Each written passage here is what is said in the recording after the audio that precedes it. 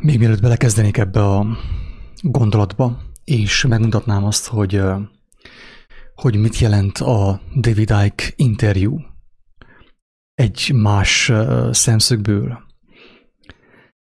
Azelőtt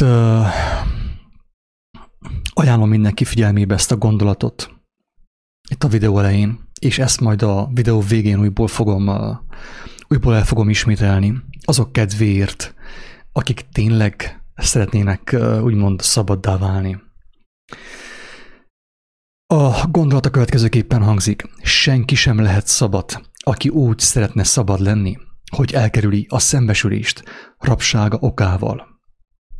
Tudjuk, jó kedves hallgatók, hogy legtöbben úgy akarnánk szabadok lenni, hogy fellázadunk és körbepofozzuk az egész világot, és megmondjuk mindenkinek, hogy miattad voltam mostanig rab, ugye, és akkor most, hogy orba ütöttelek, most már megszabadultam, ugye, tőled, az általad rám kényszerített rabságtól. És ezért úgy gondolom, hogy fontos ezt ismételten kihangsúlyozni, hogy oké, most rabság van, egy világméretű rabság. Ezt ugye magyarul diktatúrának nevezik, és többször beszéltünk arról, hogy egy világméretű diktatúra van kialakítva COVID-19 álnév alatt, címszó alatt, koronavírus COVID-19 címszó alatt. Ezt lassan már a vak is látja, de tudom azt, hogy nem mindenki látja.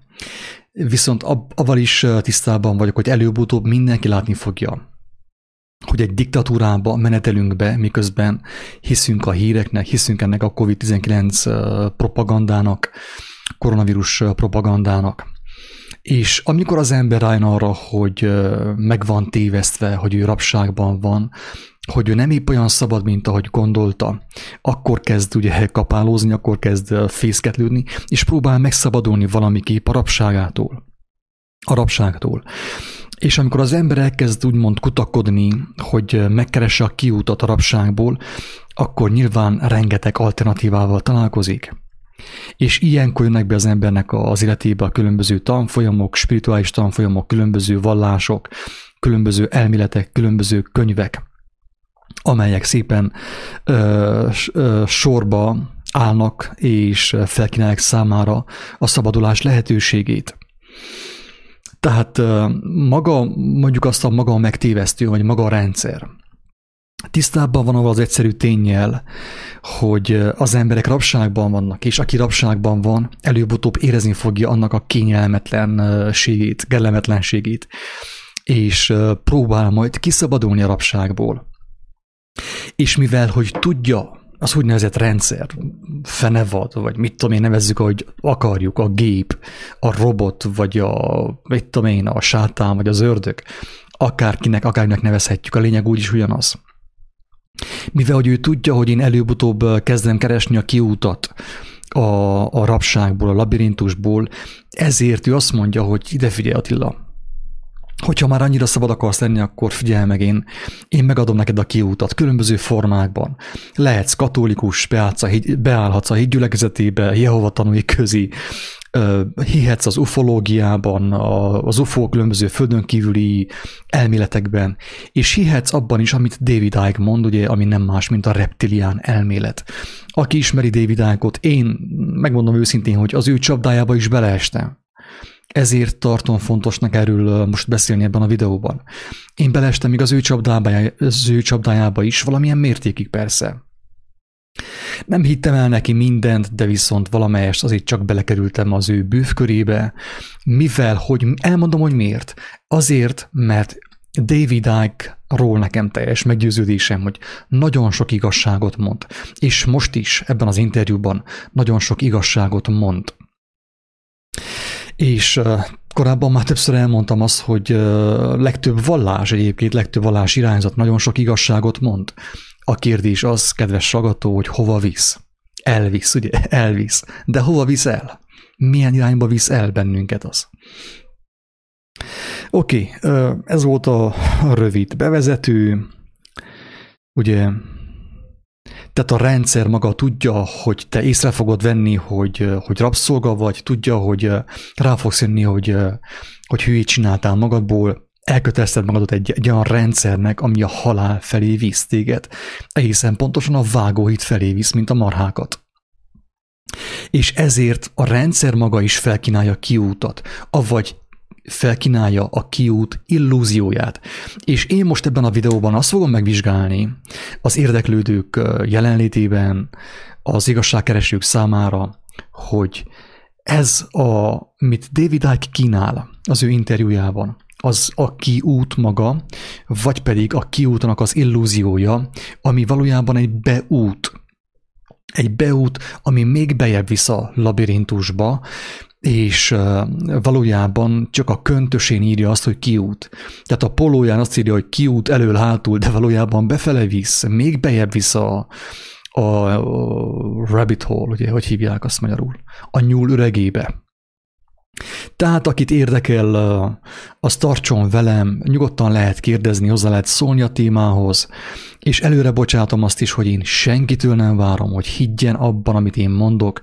Miért? Ezt már többször elmondtam, többször leszögeztem, felkalapáltam a falra, hogy azért nem várom senkitől, hogy higgyen abban, amit én mondok, amit én közlök, mert én tudom, nekem teljes meggyőződésem, hogy akiben valódi igazság, szeretet van, úgy is el fog jutni az igazságra. Nem kell nekem hinni. Egyáltalán, sőt, arra bátorítok mindenkit, hogy az én szavaimat is kérdőjelezze meg. De ugyanúgy az én szavaimat megkérdőjelezi. Kérdőjelezze meg a David Icke szavait.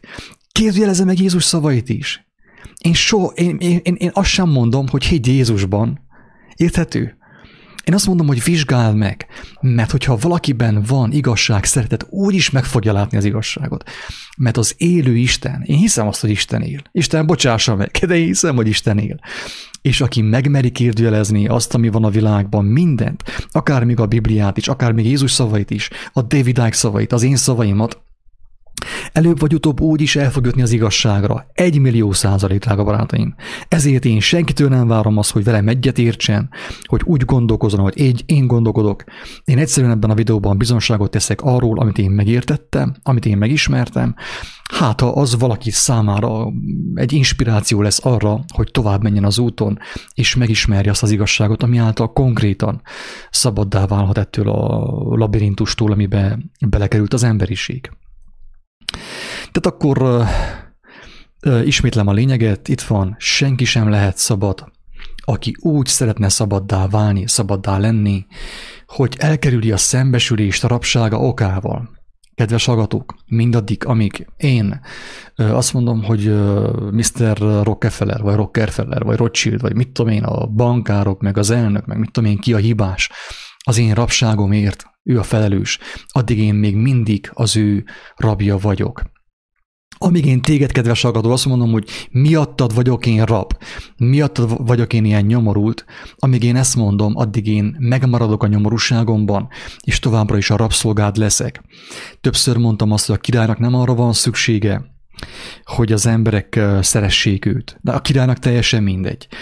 A király azt akarja, arra vágyik, hogy igazából, hogy az emberek vagy szeressék, vagy pedig gyűlöljék őt. Neki teljesen mindegy. A kettő közül valamelyik. A lényeg az, hogy a rendszer azt akarja, hogy vagy szeresd azt, a legtöbb ember sajnos a rendszert szereti, jól megvan benne, ugye ott tanúszkál a kényelemben, amíg még van pénze, de viszont a rendszernek úgy is jó, hogyha gyűlölöd a rendszert. Érthető? Tehát a rendszert vagy szeretni kell, vagy pedig gyűlölni, ahhoz, hogy a rabja legyél. Amíg az ember a kettő közül valamelyiket úgymond választja és megéli, addig teljesen biztos, hogy ő rabja a rendszernek. Akármilyen videókat nézeget a YouTube-on, meg a Facebookon, továbbra is rabja marad a rendszernek. És akkor most én áttérnék az interjúra, és elmondom, én megnéztem az interjút, elmondom, hogy miért néztem meg. Azért néztem meg, mert én régebb találkoztam már David Icke-kal. Több mint szerintem közel 10 éve nézegettem én David Icke interjúkat, és nem szeretnék itten kevékedni, hogy én milyen ügyes vagyok. Nem vagyok ügyes, mert engemet is éppen úgy becsapott valamelyest, mint nagyon sok más embert az ő teóriájával. Nem tudom, hogy ő valóban hisze abban, amit mond, vagy pedig mondjam azt, egy ilyen összeesküvés elméletnek a szolgálja ő is, hogy ő is rabja ennek a teóriának, tehát hogy ezt mondjam azt engedéllyel csinálja, akár felső utasításra csinálja azt, amit ő csinál. Tehát én is beleestem az ő csapdájába, és ezt az interjút nekem többen elküldték a napokban. Tényleg rengetegen átküldték ezt az interjút. Olyan személyek is, akikről tudom, hogy igazságszerető emberek, Isten szerető emberek. És úgy jártam el az interjúval is, mint több más ilyen YouTube videóval, hogy én nem néztem volna meg. De viszont a barátaim kedvéért megnéztem, mert kíváncsi voltam, hogy ők mit látnak benne.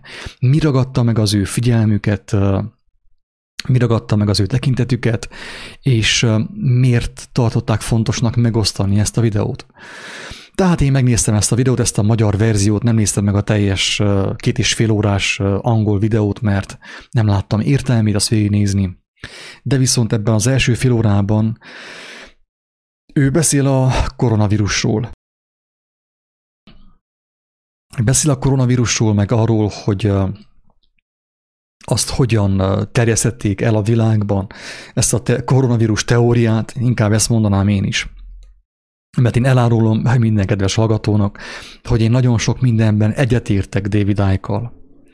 És most mondok egy viccet, de én megmondom őszintén, nagyon sok mindennel egyetértek, még a pápával is. De még Németh Sándorral is.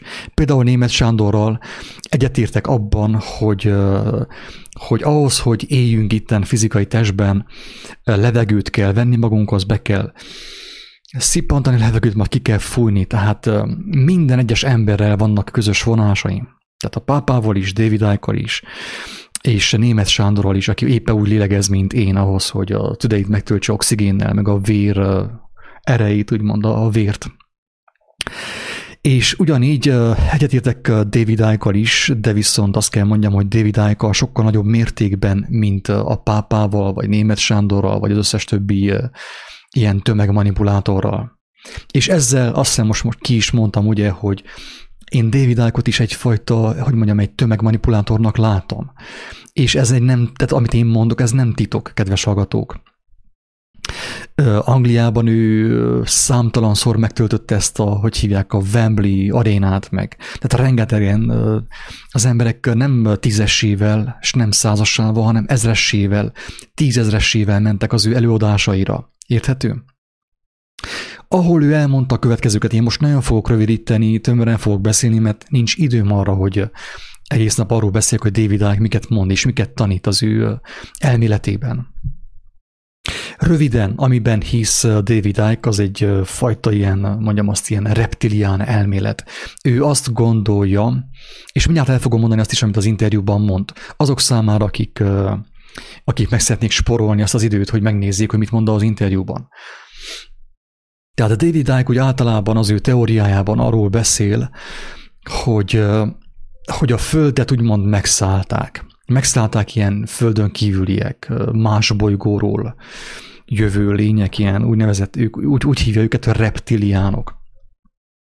És ezek a reptiliánok gyakorlatilag ők befészkelték magukat a világ vezetői, tehát a világ vezető családjainak a körébe. De egészen pontosan ő úgy gondolja, hogy ezek a reptiliánok belebújtak emberi testbe. És azt mondja David Icke, hogy ezek az emberek, mint például Erzsébet királynő, meg a társai, nem tudom most jól mondom-e, hogy milyen színű a vérük, de azt hiszem kék vagy zöld, kettő közül valamelyik. Tehát kékvérűek, fogjuk rá, hogy kékvérűek. Ezzel az elmélettel már többen előrukkoltak Magyarországon. Sőt, azt kell mondjam, hogy ez az elmélet lassan ugye most már vetekezik a Mária Istenanyja elmélettel. Na jó, hogy lehagyottam a telefonomat megint. Elnézést kérek.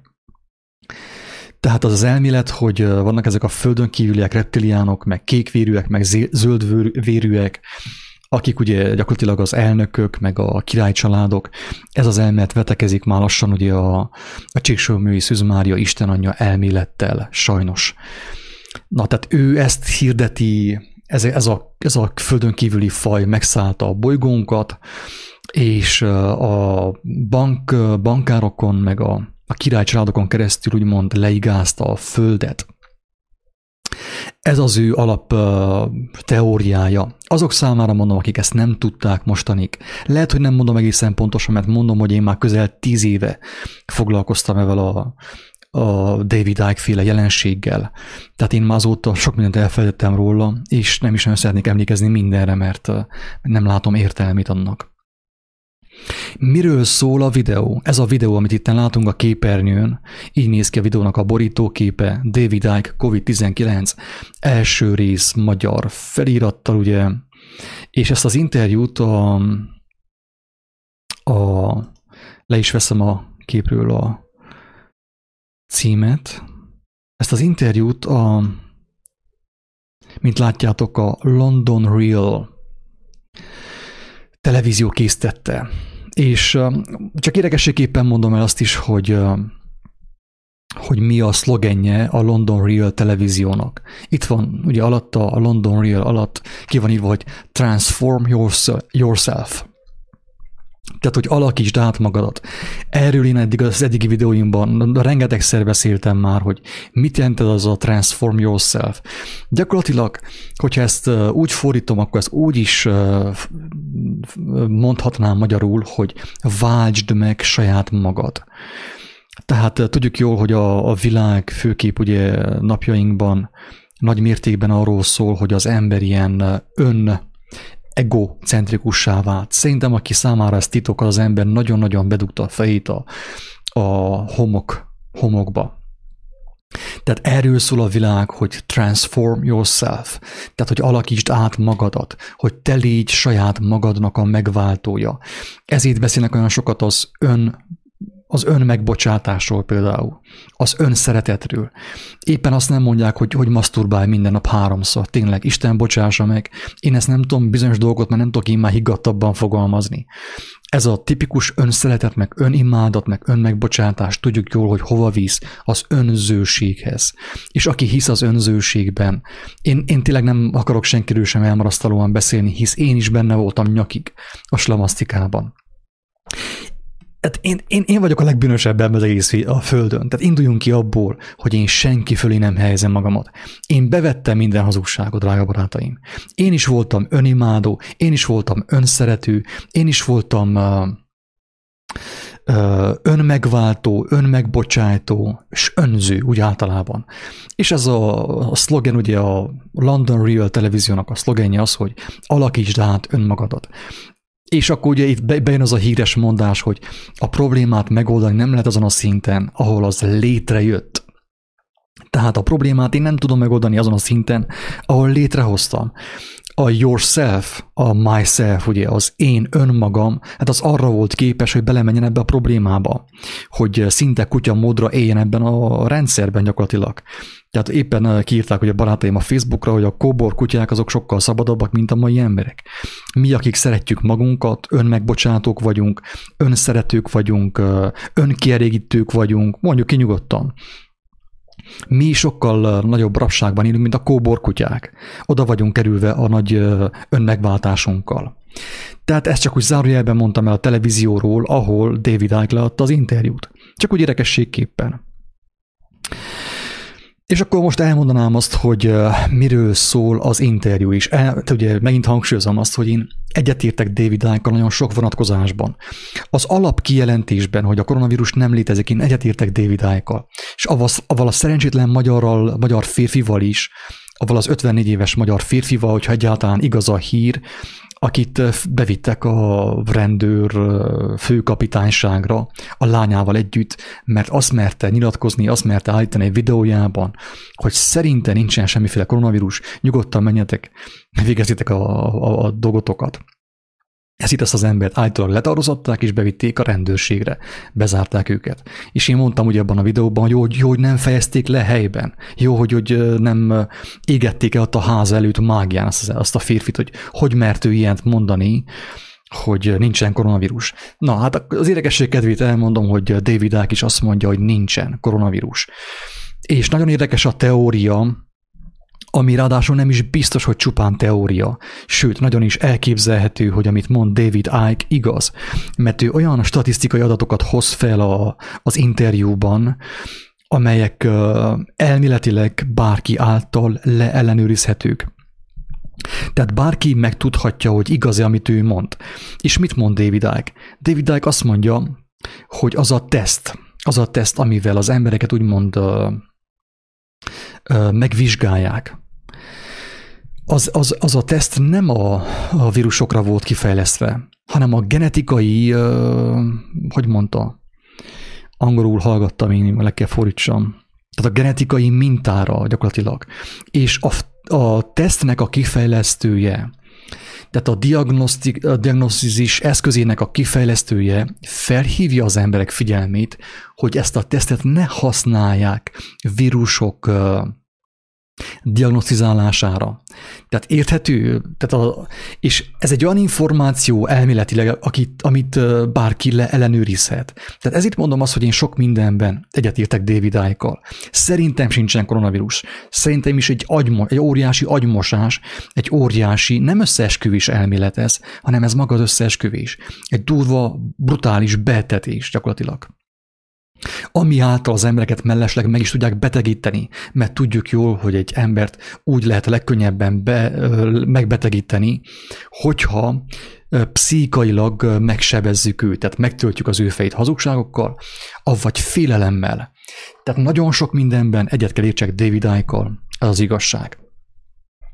Viszont, amit szeretnék hangsúlyozni már itt a videó elején, az, hogy én nem szeretnék oda menni, ahova ő megy. Tehát nem szeretnék abba az irányba tartani, ahova ő tart, amiben ő tart, és elmondom azt is, hogy miért.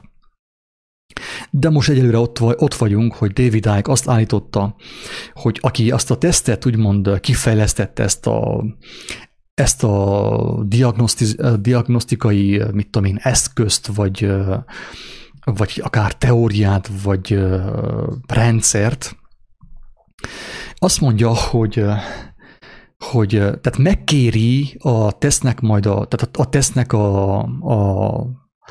az alkalmazóit, hogy ne használják ezt a tesztet semmilyenféle vírusnak a diagnosztizálására, mert nem arra van az kifejlesztve.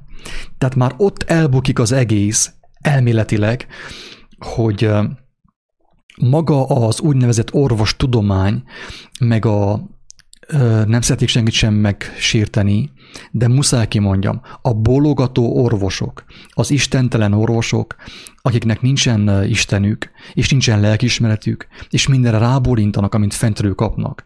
Ők eleve egy olyan tesztet alkalmaznak az embereknek a beazonosítására, az esetleges COVID fertőzöttek beazonosítására, ami nem is arra volt kifejlesztve. Érthető? Tehát én azt mondom, hogy ezt az interjút valamilyen mértékig talán még érdemes is megnézni. Én senkinek nem javaslom, hogy beleragadjon David Icke teóriáiba. Mert azáltal úgy be fog menni a labirintusba, a dzsungelbe, hogy nem biztos, hogy ki fog jönni onnét, még mielőtt lejárna az életideje. Ez az igazság, én ezt elmondom őszintén mindenkinek. Tehát a tesztet nem arra fejlesztették ki, hogy vírusokat diagnosztizáljanak vele, hanem a genetikai mintáknak az ellenőrzésére, diagnosztizálására. És David Icke ebben az interjúban felhoz még vagy 2 vagy 3 ilyen bárki által leellenőrizhető tényezőt, ami arra utal, hogy gyakorlatilag az embereket, tehát amit a teszt, maga a diagnózis eszköze, amit az emberben diagnosztizál, az valójában már eleve mindenkiben benne van. Tehát ő nem a koronavírust fogja diagnosztizálni, ez a teszt, hanem azt, ami eleve már benne van minden embernek a genetikai állományában. Lehet, hogy nincsen benne a tüdő váladékában, de lehet, hogy benne van a pisikájában, érthető? A vizeletében. És azt mondja, hogy amire most ráment az orvostudomány, meg mondjam azt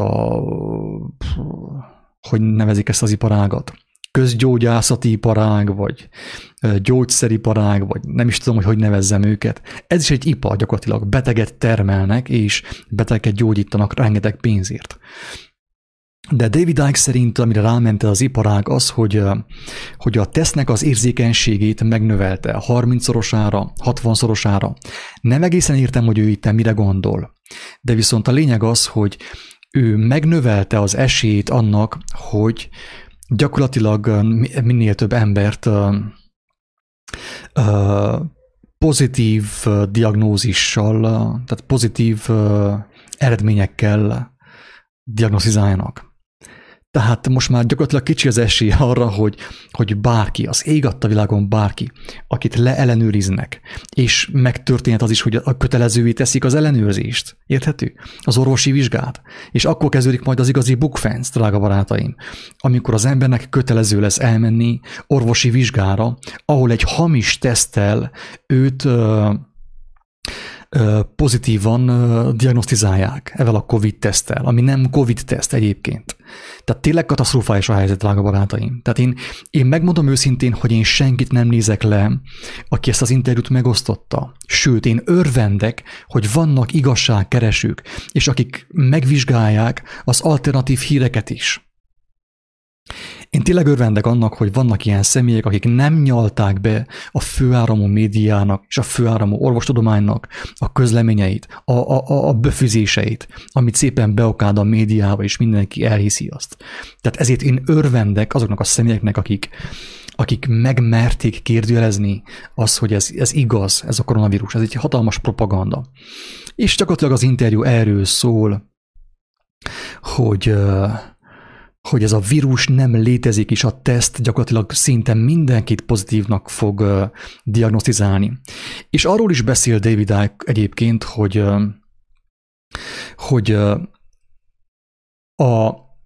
tehát nem is tudom pontosan hogyan fogalmazni, nem vagyok orvos, és nem is akarok az lenni, de elmondja azt, hogy annál nagyobb az esély arra, de ezt én is elmondtam már korábban, mint laikus, mint mondjam azt, lelki ember. Nem szaktudós, nem brit tudós, nem székelytudós, hanem mint lelki ember. Én is elmondtam azt, ugye, amihez nem kell tudomány, drága barátaim. Nem kell tudomány ahhoz, hogy az ember megállapítsa azt, tehát nem kell tudomány ahhoz, nem kell semmiféle végzettség ahhoz, sem felsőoktatás, sem diploma, sem orvosi, sem jogi diploma ahhoz, hogy az embernek feltűnjön az, hogy a stresszesebb emberek, ugye a félénk emberek sokkal hamarabb megbetegednek, mint a vidámkedélyű emberek, akik köszönik szépen jól vannak, nem félnek semmitől, nem féltik az életüket. Tehát akkor most persze ezt bejelentik ugye a brit tudósok is, és David Icke is, hogy az emberek gyakorlatilag sokkal hamarabb megbetegednek, hogyha félelemben vannak. Igen ám, de mi terjeszti a félelmet? Hát pontosan az a COVID-19, meg koronavírus járvány, és halálos, meg 65 év felettiek, meg 228 év alattiak, meg mit tudom én, miket mondanak össze-vissza. Tehát én már rengetegszer beszéltem én, hogy az embereket először spirituálisan megfertőzik, tehát pszichailag leépítik őket.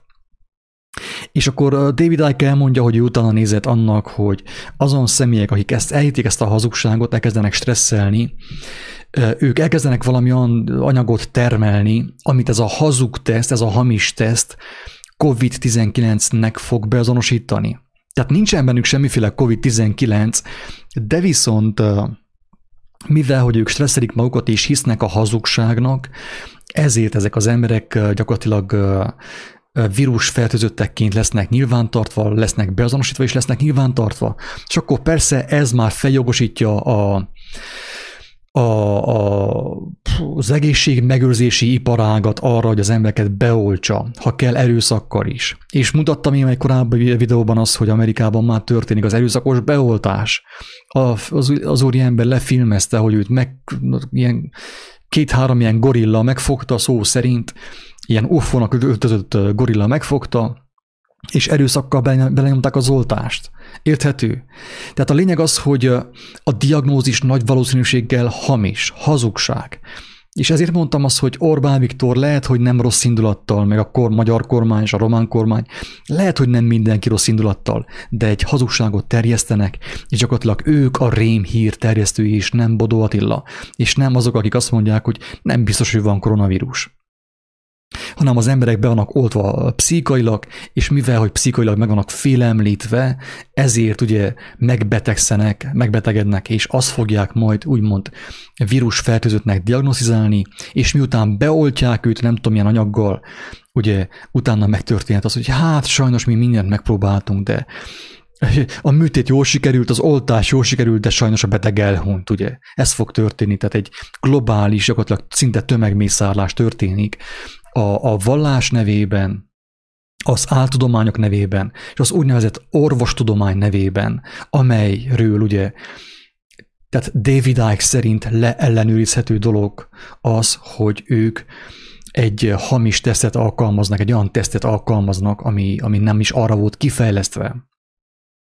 Erről szól a David Icke interjú, és azt kell mondjam, hogy ez a része még építő is lehet, mert nagyon sok embert elgondolkodtat azon, hogy tényleg durván be van etetve az emberiség.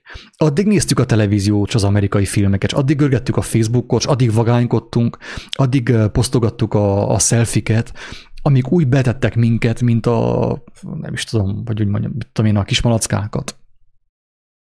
És most már tényleg csak egy néhány lépésre vagyunk az önmegsemmisítéstől gyakorlatilag.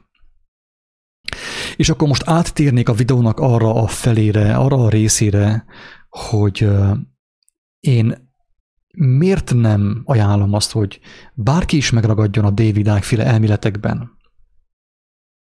Tehát egyrészt azért, mert ugye tényleg azt próbálja elhitetni az emberekkel, hogy van egy ilyen külföldi faj, ugye szó szerint külföldi, tehát földön kívüli faj,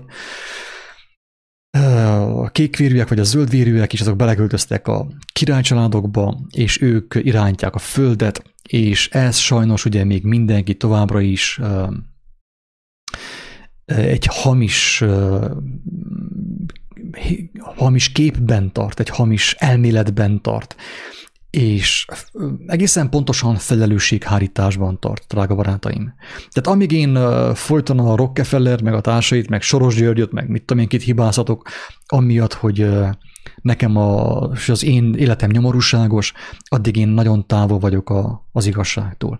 És tudjuk jól, hogy ezt a képet én nem hiába lettem be a képernyőre, hogy senki sem lehet szabad, aki úgy szeretne szabad lenni, hogy elkerüli a szembesülést rabsága okával. Tehát senki az ég adta világon nem lehet szabad, aki úgy szeretne szabad lenni, hogy elkerüli a szembesülést rabsága okával. Tehát más szóval senki sem lehet szabad, aki úgy szeretne szabad lenni, hogy folyton hárítja a felelősséget. Orbán Viktorra, a kormányra, a miniszterelnökre, a reptiliánokra, a földön kívüliekre, és lassan már mindenki hibás, kivéve őt. Érthető? Barátaim, ez nem szabadság. Ennek semmi köze nincsen a szabadsághoz. Mert oda megyek most én hozzád, bekopogok hozzád, most képzeld, oda megyek én, megérkezek a kendős fejemmel hozzád, bezörgettek az ajtón, és akkor előkapok egy, mit tudom, egy ninja kardot, és levágom a fejedet. És közben elmondom neked azt, hogy hát az igazság az, hogy én úgy érzem, úgy vélekedek én, hogy az én életem miattad nyomorúságos, miattad. Érthető, drága barátaim, hogy mit jelent a felelősséghárítás. Oké, most akkor hárítjuk a felelősséget az orvostudományra. Szerintem is hazugság az orvostudomány. Ahogy azt mi most ismerjük, az orvostudomány egy hatalmas hazugság, egy baromi nagy hazugság. A kormány, a magyar kormány úgy szintén, a román kormány úgy szintén, mindenki az. De ki volt az, drága barátaim, aki elment szavazni? Ki ment el szavazni, és ki hitte el azt a hazugságot, hogy ha én megszavazom az Orbán kormányt hatodjára is, akkor az én életem sokkal könnyebb lesz. Én megfelhatalmazom Orbán Viktort, egy ugyanolyan gyarló embert, mint én, amilyen vagyok, hogy gondolkodjon helyettem, felelősséget vállaljon helyettem, és megkönnyítse az életet helyettem, ugye? De ki volt az? Hát nem te voltál az? 4 évvel ezelőtt, vagy mit tudom, legutóbb kiment el szavazni. Érthető, nem? Akkor most mondhatod azt, hogy ja, hát te nem Orbánra szavaztál, teljesen mindegy, barátom, kire szavaztál. Teljesen mindegy. Szavazhattál volna Mici Mackóra is. Teljesen mindenkire szavaztál. Mert amikor elmentél szavazni, akkor már kimondtad azt, hogy te felhatalmazol valaki mást, hogy gondolkozzon helyetted, döntsön helyetted, és megteremtse a te lelki békéret helyetted, ami egyébként a te személyes kötelességed lett volna megteremteni. Oké, tehát remélem, hogy érthető, hogy itt miről van szó ebben a videóban. Sajnos David Icke ugyanebben a paradigmában tartja az embert. Tehát ő hárítja a felelősséget. Bizonyos emberek hárítják a felelősséget, mit tudom én, Putyinra, a másik a polgármesterre, a harmadik a bolgármesterre, a hatodik az ácsmesterre, a kilencedik a kovácsmesterre, és mindenki hárít össze-vissza. Senki nem bűnös, mindenki szent, ugye velem az élen, én vagyok a legszentebb, mindenki hárít valakire, és csodálkozunk azon, hogy mit van háború. Érthető, hogy milyen pszichózisban élünk, hogy mekkora agymosásban élünk, hogy mi az agymosásnak az alapja, hogy folyton hárítsál, hogy folyton hibáztassál valaki mást magadon kívül. Hibáztass azt a gonosz ördögöt, azt a sátánt, amelyik belebújt a jobb füleden keresztül, és kibújt majd ugye a végbénnyilásodon, és így bujkál belét ugye kisbe. Te nem vagy hibás semmiért, te tudtál jó helyesen gondolkodni, te szerettél mindenkit, de ez a fránya ördög, mivel hogy bejött az ablakon, és beléd bújt, mert ugye Németh Sándor azt mondta, hogy létezik, ezért te ugye most akkor nyugodtan és ugye legitim módon hárítasz rá. Tehát akkor most rajtam kívül mindenki hibás, kedves hallgató. Hibás a polgármester, a papbácsi, a pápa, a reptiliánok, az UFO-k, a földön kívüliek, a galaxison kívüliek, a földben lévő giliszták, mindenki hibás rajtam kívül. A szomszédom, anyám, apám is mindenki hibás. És utána meg elkezdek ilyen táblákkal tüntetni, feliratokkal tüntetni a főtéren, a hősök terén, hogy hagyjátok abba a háborút. Hát de érthető, hogy milyen brutálisan le van butulva az emberi faj. Érthető? Tehát tüntetek, hogy hagyják abba a háborút, holott én vagyok a háborúnak az oka.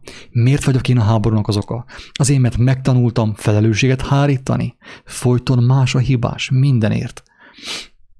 Sajnos David Icke ugyanebben a paradigmában tartja az embereket, annak ellenére, hogy kimondja, hogy nincsen COVID-19, koronavírus 19. Ez egy nagy baromság, hazugság. Tehát szinte, én nem mondom azt, hogy 100%, azt mondom, hogy 99%. Nem akarok én öntelt lenni, most akkor azt mondjam, hogy én nem vagyok orvos, nem vagyok brit tudós, de viszont ahogy látom, hogy hogyan működik a világ, én arra tippelek, hogy a legtöbb betegség így lett kitalálva, hogy bevitték először szellemi szinten az embernek az agyába, és szépen mindenki magának kifejezette a betegséget, és eltemettette magát az embertársaival, a családtagjaival. Oké, közben itt már vannak hozzászólások is, de nem csak hozzászólások, hanem ilyen hozzáböfizések is vannak sajnos. Ez van, most nincs semmit csináljak. Ez van. Én senkire nem haragszom, hogy nem érti, amit mondok, mert a legtöbb ember nincs, ahogy értse, amit mondok. Aki eddig semmi mással nem foglalkozott, csak a pénzkereséssel, a pénzgyűjtéssel, a vallásos babonákkal, az evéssel, az ivással, a szexsel, a kielégüléssel, a saját testi vágyának a kielégítésével semmi mással nem foglalkozott, az nincs, ahogy értse, amit mondok. Nem azért, mert én túl intelligens vagyok, nem vagyok én intelligens ember. Lehet, hogy sokkal intelligensebb vagy te, mint én. Csak hogy is mondta valaki, hogy nem vagy te buta, csak nincsen szerencséd, amikor gondolkozol. De a legtöbb ember így van, hogy nem buta, csak nincsen szerencsé, amikor gondolkozik. Miért nincsen szerencsé az embernek, amikor gondolkodik? Azért, mert az ember azon gondolkodik, ami bemegy a szemein, ugye, a moslék, ugye az amerikai filmeken, meg az amerikai híreken, a médián gondolkodik. Tehát nagyon sok ember nem akar elcsendesülni. Ugye, ahogy Jézus mondta, hogy nem akar senki sem bemenni az ő belső szobájába, hogy ő kapjon kijelentést, megértést, hogy valami összeálljon az ő fejében. Amíg az ember azon gondolkodik, amit eléje tár a média, addig azt kell rámondani, hogy hát ő nem buta, csak nincsen szerencséje, amikor gondolkodik. Mert egy hazugságon gondolkodik a legtöbb ember. Ezért gondolják a legtöbben azt, hogy amiről én beszélek, az hazugság, hogy hülyeség. De nem az, kedves Zsolt, hidd el, hogy nem az. És figyelj meg, tehát most dobd el azt, amit én mondtam, hagyd figyelmen kívül azt, amit mondtam, és amit mondani fogok ezután. Gondold azt magadban, hogy én egy hülye fiú vagyok. Megbolondultam. Te gondold ezt, de viszont ne hagyd abba az igazságkeresést. Ne hagyd abba az igazságkeresést. Kérdezd meg magadtól, hogy van-e benned alázat, szelídség, hogy te mersz-e fohászkodni az élet szerzőjéhez, a Jóistenhez. És hogyha igen, akkor te úgyis meg fogod látni az igazságot. Velem vagy nélkülem. Neked nincsen szükséged rám. És amikor meglátod az igazságot, akkor gyere vissza majd a Facebookra, és írjál nekem, hogy mit láttál, meg kíváncsi vagyok. De addig, amíg nem gondolkozol csak azon, amit mit tudom én, hogy milyen pornót néztél most a napokban, meg hogy milyen amerikai filmet néztél, hogyha az egész életed erről szólt mostani, akkor nincs, hogy megértsd, amiről beszélek. Érthető? Ne értsél félre. Nem nézlek le, nem haragszom rád, hogy bolondnak nevezel, vagy mit tudom én, minek gondolsz, de viszont elmondom szeretetteljesen, hogy addig, amíg belefolysz a világba, és hiszel a médiába, a televízióba, meg a Facebookba, és követed folyton az, hogy na most kéne egy kis kielégülés, tehát amíg csak ezen gondolkozol, amíg itt leragadtak a gondolataid, addig nincs, ahogy megértsd a valóságot. Jézus nem ok nélkül mondta, hogy boldogok, akik éhezik az igazságot, mert ők meg fogják találni azt. Boldog az a személy, aki keresi az igazságot, aki mer kopogtatni, zörgetni, mert annak megnyissák az ajtót, és meg fogja látni a valóságot. De amíg az ember el van ottan szédülve a sok önkielégítéssel, ugye, és nem kifejezetten a szexuális önkielégítésre gondolok itten, hanem rengetegféle önkielégítés van a Földön. Amikor az ember a saját testének a vágyait elégítgeti, a saját egójának a vágyait folyton, mindenféle eszközzel, addig nincs, ahogy megértse, amiről itten szó van. És most nem akarok én nagy képüsködni, Zsolt, de tényleg én kerestem az igazságot, én kíváncsi voltam, főképp miután végignéztem apukámat szenvedni és meghalni, érthető?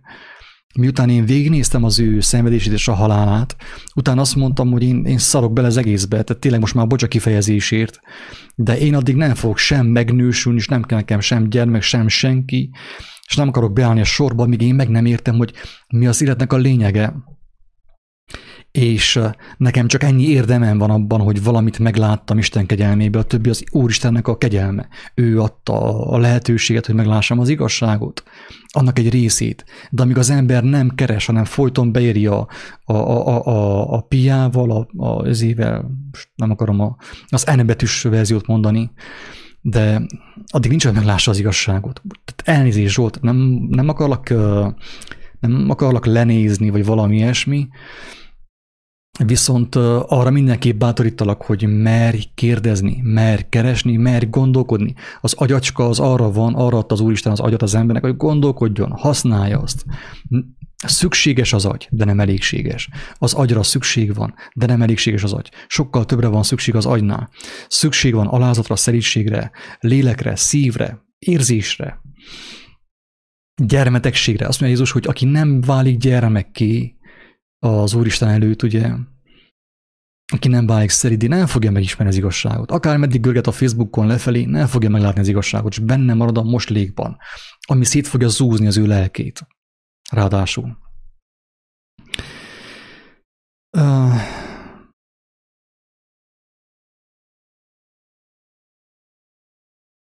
Pontosan, László, erre akarok most kitérni, hogy David Icke úgymond 30 éve szajkózza az igazságot, és még egyszer sem próbálták elhallgattatni.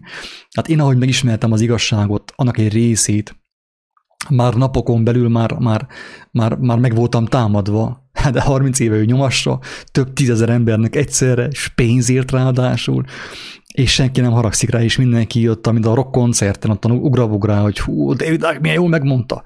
Igen, ám megmondta, csak a probléma az, hogy semmi nem oldódott meg. Tehát a probléma az, hogy a probléma nem oldódott meg. Érthető? Tehát 30 éve ő mondja, de viszont aki követi őt, nagyon sokan olyan személlyel beszélgettem, akik még jobban elmélyültek a David Icke-féle elméletekben, mint én, és most őszintén elmondták azt, hogy te, az igazság az, hogy én hallgattam, és olvastam meg minden, csak az a baj, hogy békességet nem találtam. Még mélyebbre kerültem a labirintusba, és a lelki békétlenségbe.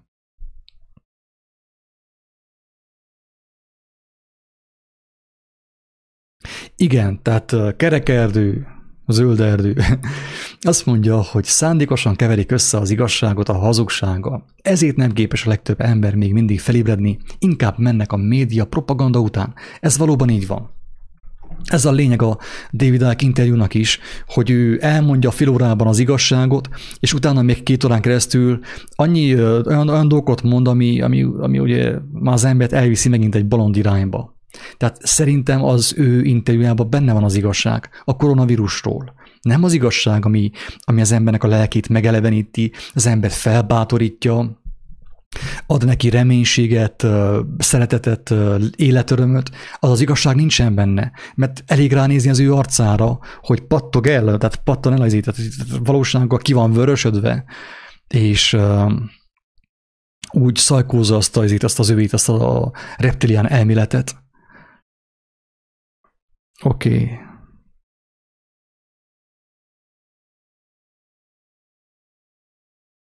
Ja, hát oké, most review-iden.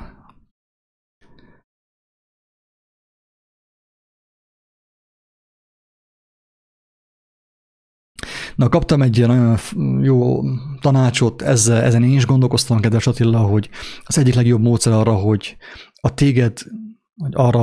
téged lehúzni, kritizálni akaró emberrel ne kompromitálódj az, hogy nem szólsz hozzá, figyelmen kívül hagyod.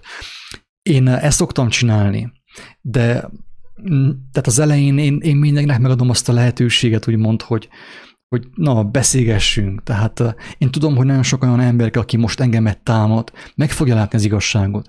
Én senkire nem haragszom.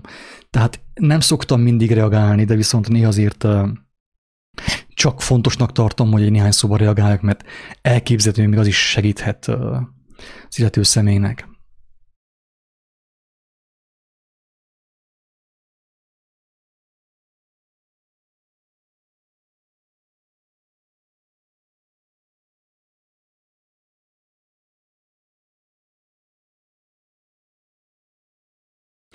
Érdekes történet, igen, amit írtál itt, az, hogy közben folytatom mindjárt a David Icke interjúnak a kielemzését, és a David Icke jelenségnek a kielemzését.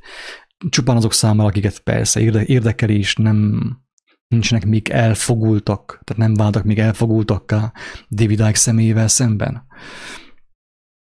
De azt mondja Attila, hogy egy keleti mester tanítványával sétálgatva az úton melléjük szegődött egy ember, és elkezdte őket gyalázni, mocskos dolgokat vágott az arcukba, jó ideig követve őket. A mester nem szólt semmit, majd az illető lekopott, eltűnt. A tanítvány megkérdezte, na de mester, miért nem szóltál neki valami frappánsat, valami bölcset? Erre a mester: figyelj, fiam, ha te akarsz adni egy ajándékot valakinek, legyen az jó vagy haszontalan, de az illető nem fogadja el, akkor kinél marad ez az ajándék? Természetesen nálam, mondta a tanítvány. Na látod, ezért nem mentem bele a vitába. Vitákba én sem szeretek belemenni, viszont tudom, hogy vannak olyan emberek, akik most ellenkeznek azzal, amit mondok, mert én sem tudtam, de Attila, én sem tudtam volna nem ellenkezni, hogyha valaki nekem ezt mondja ezelőtt, mit tudom én, 10 éve vagy 5 éve, akkor én is ellenkeztem volna azzal, amit mond. Tehát én sem így születtem, hanem ha bár lehet, hogy így születtem, de aztán most ottá váltam, iskola meg a társadalom segítségével. De nekem is egy hosszabb időre volt szükségem az, hogy meglássam az igazságot, a valóságot. Sok szenvedésre, meg zarándoklatra, meg nélkülözésre, meg bőtre volt szükségem, hogy valamennyire meglássam. Tehát én senkire nem haragszom, hogyha valaki nem ért velem egyet. Ezt a videó elején elmondtam egyébként, hogy én nem haragszom senkire, aki nem ért velem egyet. Sőt, ellenkezőleg kívánom mindenkinek, hogy az Úristen kegyelme meglátogassa, és megmutassa, hogy mi a valóság a COVID-19, a David Icke és az összes többi ilyen jelenség mögött. Na most akkor visszatérnék arra, amit László mondott a Facebookon, hogy lehetséges az, hogy 30 éve mondja az igazságot, és még egyszer sem próbálták meg elhallgattatni. Amikor tudjuk jól Jézusról, hogy ő 3 évet mondta, nagy nehezen, ugye teljesen pénz nélkül, díjmentesen gyógyított, halottakat támasztott fel minden, és már 3 év után már annyira betelt a pohár, ugye a rendszernek a pohara, Poncius Pilátus, meg az akkori vallásos embernek a pohara, hogy meg kellett öljék őt, már nem bírták az ő szavait tovább hallgatni. Tehát David Icke meg 30 éve nyomja a szöveget, de még sehol semmi, tehát hogy igazából teljes biztonságban van. Miért van teljes biztonságban? Most akkor meg fogjuk nézni, hogy minek köszönhető az, hogy David Icke és mindenki más, aki ilyen érdekes elméletekkel áll elő, biztonságban van. És akkor itt én be is teszem a képernyőre, hogy akit kíváncsi, azt tudja elolvasni. Senkit nem szeretnék megbántani, hangsúlyozom, de ezt én elmondom. Ezt értettem én meg, és aztán mindenki gondolkozzon el rajta. David Icke egy másik lehetőség a tévegésre. Azok számára, akik nem hisznek a koronavírus propagandában. Tehát tudja maga a rendszer, a koronavírus propaganda maga a szellemiség tudja, hogy nem mindenki fogja bevenni. Érthető, kedves hallgatók? Tehát tisztában van a rendszer azzal, hogy sokan meg fogják kérdőjelezni. Érthető? Ezt az egész hazugságot. És számukra felkínál egy alternatívát. Azt mondja, hogy figyelj, oké, akkor ne higgyél a koronavírusban, ne higgyél, de akkor higgyél valami más hazugságban, ami mellesleg ugyan oda fog téged vinni, mint a koronavírus hazugság. Na erről szól a David Icke elmélet szerintem, ha valaki engemet megkérdez róla. Tehát David Icke több mint 30 éve hirdeti az elméleteit nyilvánosan, 10 000 előtt, pénzért, teljesen sértetlenül. Tehát emberek mennek, teljesen meg van szervezve, security, minden ott van, tehát az állammal ugye karöltve, hivatalos helyeken hirdeti az ő úgymond rendszer ellenes tanait, és mégis teljesen sértetlenül, tehát minden oké, pénzt is keres jó bőven. És akkor most érdekességképpen elmondom azt, hogy Jézus csak 3 évig hirdette az igazságot, nyilvánosan, kegyelemből ajándékba adta azt, és folyton támadás alatt volt. Folyton tűz alatt volt ő, tehát folyton tüzeltek rá, ugye, tüzet nyitottak rá az ő ellenségei, akik nem akarták, hogy az emberek megtudják az igazságot az életről, meg a földi rendszerről. Tehát 30 év és 3 év. Itt van, ugye? És amit már korábban elmondtam, az, hogy szerintem sok igazság van David szavaiban, de végül, ahova viszi az elméleteivel az embereket, éppen az a hely, ahova a koronavírus hazugság kitalálói is viszik őket. Ezért nem fogja senki sem támadni David Icke-ot. Érthető? Hogy miért ne fogják őt elhallgattatni? Azért, mert a koronavírus propagandának a szerzőinek nem az a célja, hogy az emberek higgyenek a koronavírusban. Az ő céljuk az, hogy az ember ne lássa meg az igazságot. Hogyha annak az eszköze a koronavírus, az úgy jó nekik. Hogyha annak az eszköze David Icke, az is jó nekik. Hogyha annak az eszköze akár a kiáltószó, vagy én ugye, Bodó Attila, vagy Blue, ugye, az is jó nekik. Tehát a lényeg az, hogy az ember továbbra is ne ismerje meg az igazságot. Itt nem az a kérdés, hogy én milyen hazugságban élek. Érthető? Nem az a kérdés, hogy én milyen hazugságban élek. Nem az a lényeg, hogy én pont a COVID-19 hazugságban éljek, hanem a lényeg az, hogy én valamelyik hazugságot válasszam az igazság helyett. Ezért mondom én mindenkinek azt, hogy szerintem David Icke szavaiban nagyon sok igazság van, de én azt javaslom, azt ajánlom mindenkinek, szeretetteljesen, alázattal, hogy ne akadjon el az ő szavainál. Szerintem a szavaiban sok igazság van, de aki még mélyebbre megy az ő elméleteibe, az sajnos ugyanott fog kikötni, mint azok az emberek, akik hisznek a COVID-19 propagandának, világméretű hazugságnak. Tehát ezért ugye, mivel hogy David Icke is odaviszi az embereket, ahova a COVID-19, ugye, hogy a külső ellenség, a sátán, meg az ördög ott futkorázik körbe a házba, és te szaladsz elő, ugye, és beléd akar bújni, és akkor nem engeded, és ottan a keresztel, meg a szentelt vízzel ottan bohóckodsz. Érthető a lényeg, tehát ugyanaz, hogy folyton kívül tartsd az ellenséget, és ne vedd észre, hogy az ellenség maga már rég benned van, benne van a hazugságaidban, a bűneidben, a megalkuvásodban, a gyávaságodban. Az ellenség mindenhol ott van benned. Nem kell túl messze menni, nem kell elmenni Kínáig, Wuhanig, meg koronavírusig. És sajnos David Icke is ebben a paradigmában tartja az embereket, hogy az ellenség kint van, a reptiliánok, a földön kívül. Közben még senki nem járt a földön kívül. Ugye, tehát egyértelmű, nagyjából mindenki látja, hogy a holdra szállás egy hazugság volt. Tehát most a NASA bejelentette, hogy még sosem, tehát nincs olyan technológia, amivel át tudnák hatolni azt a nem tudom milyen szférát, stratoszférát, nem tudom milyen szférát a rakétáikkal, nem tudnak kimenni a Földről. Hát akkor hogy a fenéül bújjanak bele ezek a fránya földön kívüliek, a reptiliánok Erzsébet királynőbe? De amúgy is ki akarna belebújni Erzsébet királynőbe, 90 éves öreg asszonyba. Isten bocsássa meg az iróniát, tényleg. De bizonyos dolgokat már nem tudok elmondani, higgadtam, mert én is gyarló ember vagyok, látjátok. Szent nem vagyok, szenteskedni nem akarok. Ez a lényeg. Tehát ezért ő nem ellensége a rendszernek, hanem csupán egy alternatíva a rendszer hazugságaira azok számára, akik nem szeretnék elfogadni a rendszert hivatalosan. Akik nem akarják a rendszert hivatalosan elfogadni, azok nem hivatalosan fogják elfogadni David Icke segítségével. Ezért mondtam, hogy ne akadjatok el David Icke szavain, ne ragadjatok bele az ő propagandájába, se az enyémbe. Én magam ellen szoktam beszélni több videóba, hogy senki ne higgye azt, hogy akkor én megfogtam az Isten lábát. Én azt mondom, hogy Isten él, és akinek nincsen vele személyes kapcsolata, annak az embernek annyi, mert előbb vagy utóbb abban találja magát, hogy embert követ, egy földi teóriát követ. Érthető?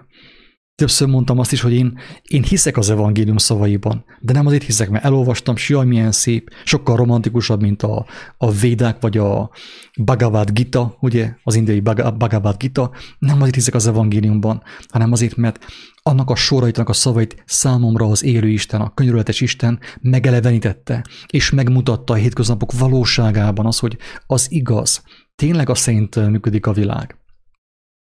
Ezért hiszek az evangéliumban. Én személy szerint, ezt többször elmondtam. Mindenki azt csinál, amit akar. Én már senkit nem győzködök semmiről. Tehát, mivel, hogy a David Icke szavai végül oda viszik az embereket, ahova a koronavírus propaganda, meg az összes többi világ propaganda, ezért ő nem a rendszer ellensége, hanem csupán egy alternatíva a rendszer hazugságaira azok számára, akik nem akarják direkt módon elfogadni a rendszert. Akik nem akarják elfogadni a rendszert hivatalosan, akiknek arra van szükségük, hogy nem hivatalosan fogadják el a rendszert. Semmi gond. Az a lényeg, hogy fogadd el. Fogadd el David Icke-on keresztül, Németh Sándoron keresztül, akárkin keresztül, csak fogadd el. Ha nem tetszik, nem esik jól a kenyér a császárnak a kezéből, akkor fogadd el valaki más kezéből, egy másik embertársad kezéből. És erre mondja Jézus, hogy a vak vezeti a világtalant, és mind a ketten a szakadékba esnek. Tehát David Icke által a legtöbben nem hivatalosan fogják elfogadni ugyanazt a rendszert. Kedves hallgatók, féltő szeretettel mondom, hogy David Icke által a legtöbb ember nem hivatalosan fogja elfogadni ugyanazt a rendszert, ugyanazt az elbukott rendszert, amely ugyanabba az elbukásba viszi az emberi lelkek millióit. Miért mondom ezt? Azért, mert mindenki, aki nem az élő Isten jelenlétére vágyakozik, mindenki, aki nem vágyakozik az igazság megismerésére, magyarán, ugye, a Krisztus világosságára, és nem vágyakozik az ember arra, hogy megszabaduljon a saját vírusaitól, addig tudatlanul ugyan, de a rendszer mellett dönt. Tehát ugye érthető, nem annyira komplikált az egész. Tehát minden egyes ember, aki kívül keresi a gonoszt, kívül keresi az ellenséget. Én nem azt mondom, hogy kívülről is az ember nem kap feedbacket, nem kap segítséget arra, hogy hazugságban maradjon. Teljesen biztos, hogy így van. Az ember kívülről is kap segítséget arra, hogy a hazugságban maradjon. A felelősséghárítás hazugságában maradjon. Vagyis nem, hogy a felelősséghárítás az nem hazugság, hanem a felelősséghárítás az nem visz jóra, megöl hosszú távon. Ez a lényeg. Tehát mindenki, aki nem vágyakozik személyesen az élő Isten jelenlétére, hogy a Krisztus világosságában, valóságában megszabaduljon a saját vírusaitól, a saját bűneitől, a rendszer mellett dönt. Még akkor is, hogyha meghallgatja az összes David Icke videót a YouTube-on. És ugye mellesleg, ugye az igazság gyermekeit, hogyha valakit zavar az Isten fogalom, akkor odaírom azt, hogy zárójelben az igazság gyermekei. Igazság, nehogy megsértődjél, hogy Isten szót használtam. Itt van. Tehát mellesleg az igazság gyermekei, őket ma is üldözik, már 3 napon belül is, akik meglátják, és megmutatják az életet adó igazságot. Tehát aki meglátja az igazságot, és felvállalja azt nyilvánosan, a családja előtt, a barátai előtt, őt már 3 napon belül hűnek nézik. Nem kell hozzá 30 év, mint David Icke-nak. Tehát figyelem, David Icke-ot 30 év után sem tekintik semmilyenféle ellenségnek, sőt, segítik őt az előadásaiban. Miért? Azért, mert tudják, hogy ugyanoda viszi az embereket, mint a koronavírus propaganda. Tehát a lényeg az, hogy ő egy alternatívát kínál azok számára, akik nem vették be a koronavírust. Ez a lényeg. Ezt valaki, hogyha megérti, akkor már mindent ért. Tehát azok számára, akik kételkednek és nem hisznek a médiamaszlagnak, a főáramú médiamaszlagnak, azok számára kínálja ő az alternatívát, ami őket ugyanoda fogja vinni, mint a COVID-19 világméretű propaganda. És akkor most megnézem a hozzászólásokat. Lássuk, hogy van-e még valami hozzá. Szólás.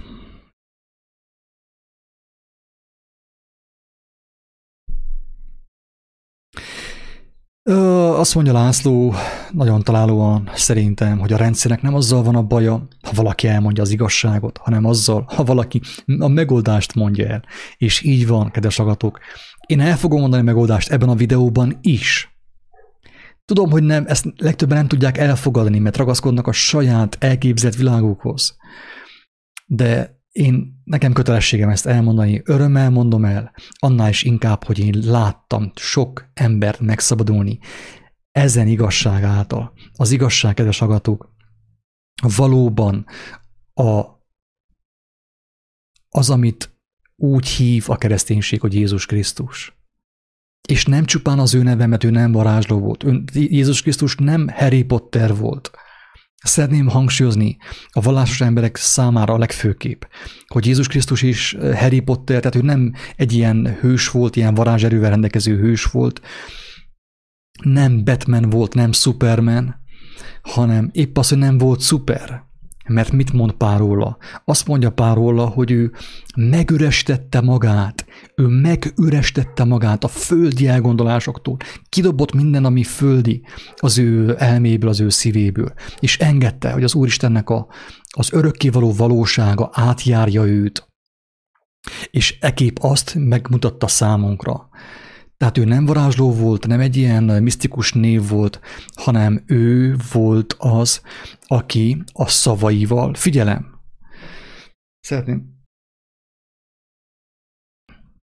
szeretném hangsúlyozni azt, hogy a szavaival, a tanításával, amit meg lehet találni a 4 hivatalos evangéliumban, bárki, akiben van igazság, szeretet, bárki ki tudja olvasni a 4 evangéliumból az igazságot. Főképp, aki alázattal olvassa azt. Ott van, le van írva a szemünk előtt, és mégsem olvassa senki, mert azt gondolják az emberek, hogy az hazugság. Meg, hogy átírták nem tudom én hányszor, meg inkább az ember elhiszi azt, hogy átírták, mint az, hogy hát hallám átírták, na hát olvassam el, no. Isten akkor csak fog segíteni, hogy megértsem a lényeget. Így van-e? De az ő személye, az nem csupán az ő tanítása, avagy az ő tanítása, de az ő tanítása nem csupán az ő szavai. Ezt nagyon szeretném hangsúlyozni, drága barátaim, hogy Jézusnak a tanítása nem csupán az ő szavai, amit elolvashatunk a 4 evangéliumból, hanem az ő tanítása, az ő élete. Érthető? Ez a legfontosabb. Az ő teljes élete az ő tanítása, aminek részét képezi az ő szavai, az ő cselekedete, az ő jelleme, az ő szeretete, az ő könyörülete, az ő irgalma, az ő gyógyítása, az ő önként vállalt áldozata, és nyilván a feltámadása is. Tehát ő minden mozdulatával tanított. Miért? Azért, mert a Szent Lélek mozgatta őt. Nem az a lélek, amely mozgatja Bodó Attilát, nem az a megfertőzött lélek, amely tele van különböző ilyen David Icke teóriákkal. Érthető? Ez a lényeg, hogy Pál mondta, hogy ő megürestette magát a mindenható Isten előtt, hogy az Istennek az örökkévaló igazsága tudjon megnyilvánulni ő általa. És ez volt a lényege. És ez az igazság, ez a megoldás. Tudom, hogy ezt sokan el fogják elhinni, semmi gond nincsen. De bízom abban, hogy egy néhány ember majd fog emlékezni ezekre a szavakra, amikor már végigpróbált 666 megoldást, meg 555 ilyen előadót, meg teóriát, és akkor hátom, hogy eszébe fog jutni, hogy egy bolond ember azt mondta YouTube-on, meg itt a Facebookon, hogy valóban Jézus Krisztus az igazság, ő az út, az igazság és az élet, és nem a katolikus vallás, nem a Németh Sándornak a szektája, semmilyen szekta nem kell hozzá, semmilyen felekezet nem kell hozzá, hanem igazság, szeretet, és aki megismert az ő szavait, és be tudta fogadni ezt az ő szívébe, teljesen biztos, hogy fog kapni kijelentést arra vonatkozóan, hogy ki ő, és hogyan tud valaki megszabadulni ő általa. Röviden ennyit szerettem volna elmondani ebben a videóban. Őszintén bízom abban, hogy valaki ezt hasznosnak találta, valakit ez bátorított, vagy valakit ez felébresztett, és talán ráébresztett arra, hogy oké, a David Icke szavaiban sok igazság van szerintem, de viszont fennállnak is a lehetősége, hogy mivel, hogy David Icke már megint megmondta, és kimondta, és betiltották, és letiltották meg minden, fennáll a veszélye, hogy egy ilyen szuperhőst csinálnak belőle, pont ugye az alternatív média, és sokan őt fogják követni, de David Icke és a COVID-19 ugyanabba az irányba megy. Ez a legfontosabb. És akkor, amit a videó elején kitettem a képernyőre, azt újból beteszem, hogy lássátok, senki sem lehet szabad, aki úgy szeretne szabad lenni, hogy elkerüli a szembesülést rabsága okával.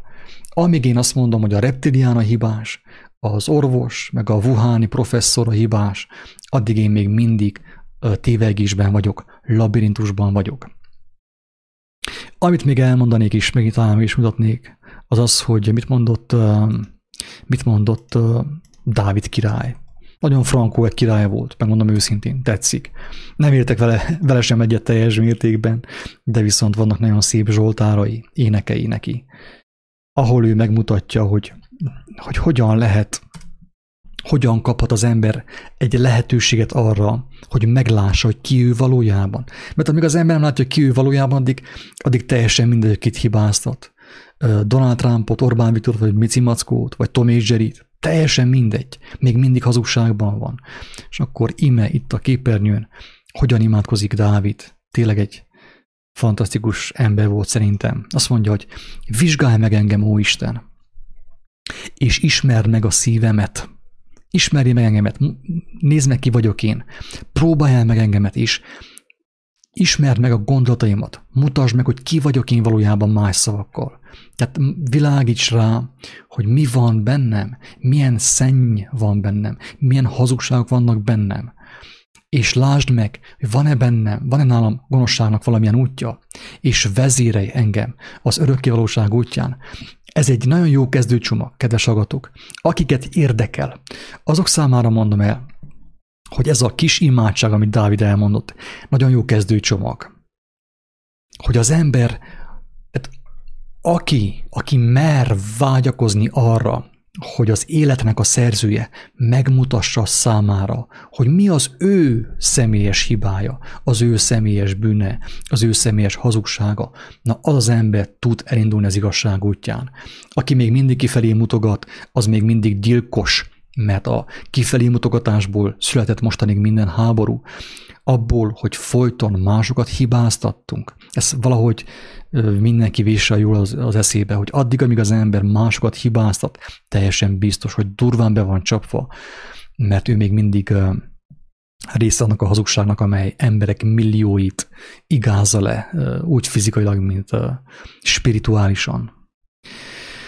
És végül ugye ingyen kaptátok, ingyen adjátok, nyugodtan meg lehet mutatni bárkinek, ismerőseiteknek ezt a videót, hogyha úgy gondoljátok, hogy inspiráló, gondolatébresztő volt, akár bátorító. Isten áldjon mindenkit, sziasztok!